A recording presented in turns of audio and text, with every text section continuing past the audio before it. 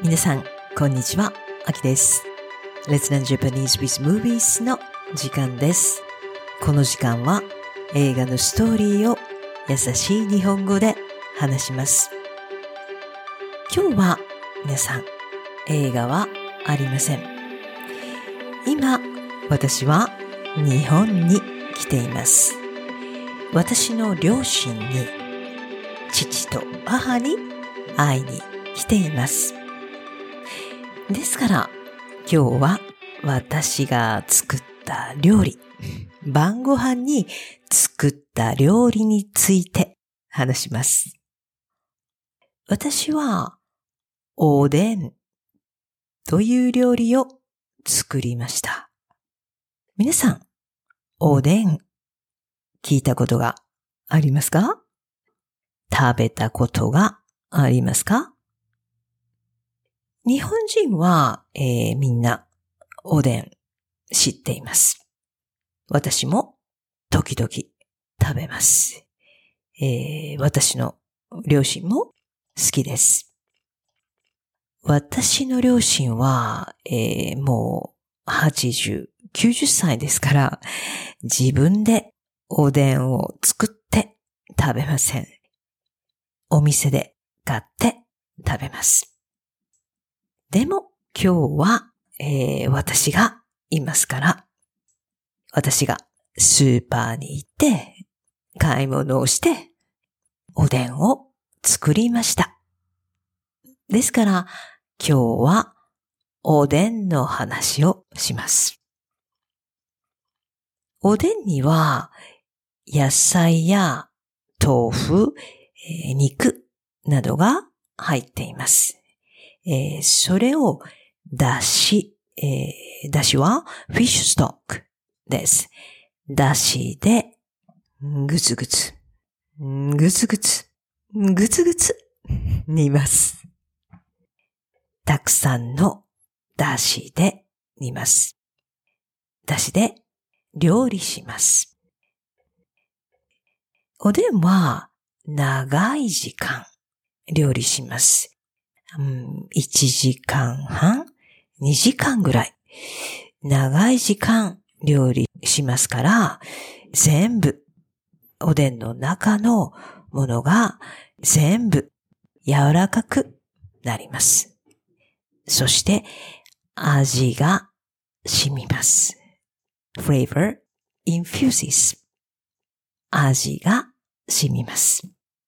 ですから、とても美味しいです。おでんを食べるとき、みんな好きな具、具は ingredients です。好きな具があります。例えば、私の好きな具は大根です。radish。大根です。大根は、白いです。そして長いです。そして太い fat、太いです。味が染みて柔らかくて美味しくなります。私の父が好きなのは厚揚げです。厚揚げは豆腐です。揚げた豆腐です。fried 豆腐。厚揚げは豆腐ですから、初めから柔らかいです。でも、おでんに入れると味が染みて、とても美味しいです。父はもう一つ、じゃがいもも好きです。ポテト、じゃがいもです。じゃがいもは、最初に、皮を剥きます。peel the skin、皮を剥きます。そして、一つ、丸ごとですね、大きいのを一つ、全部入れます。切りません。一つ全部入れます。これも、長い時間、料理しますから味が染みて美味しいです。私の母は、こんにゃくが好きです。皆さん、こんにゃくです。こんにゃくじゃありません。アルコールのこんにゃくじゃなくて、こんにゃくです。こんにゃくはちょっと難しいんですが、こんにゃく芋という野菜があります。芋みたいな野菜です。こんにゃく芋です。それを加工します。プロセス。加工します。加工した食べ物がこんにゃくです。ちょっとジェリーみたいです。硬い。柔らかくない。硬いジェリーみたいです。これもおでんに入れると味が染みて美味しいです。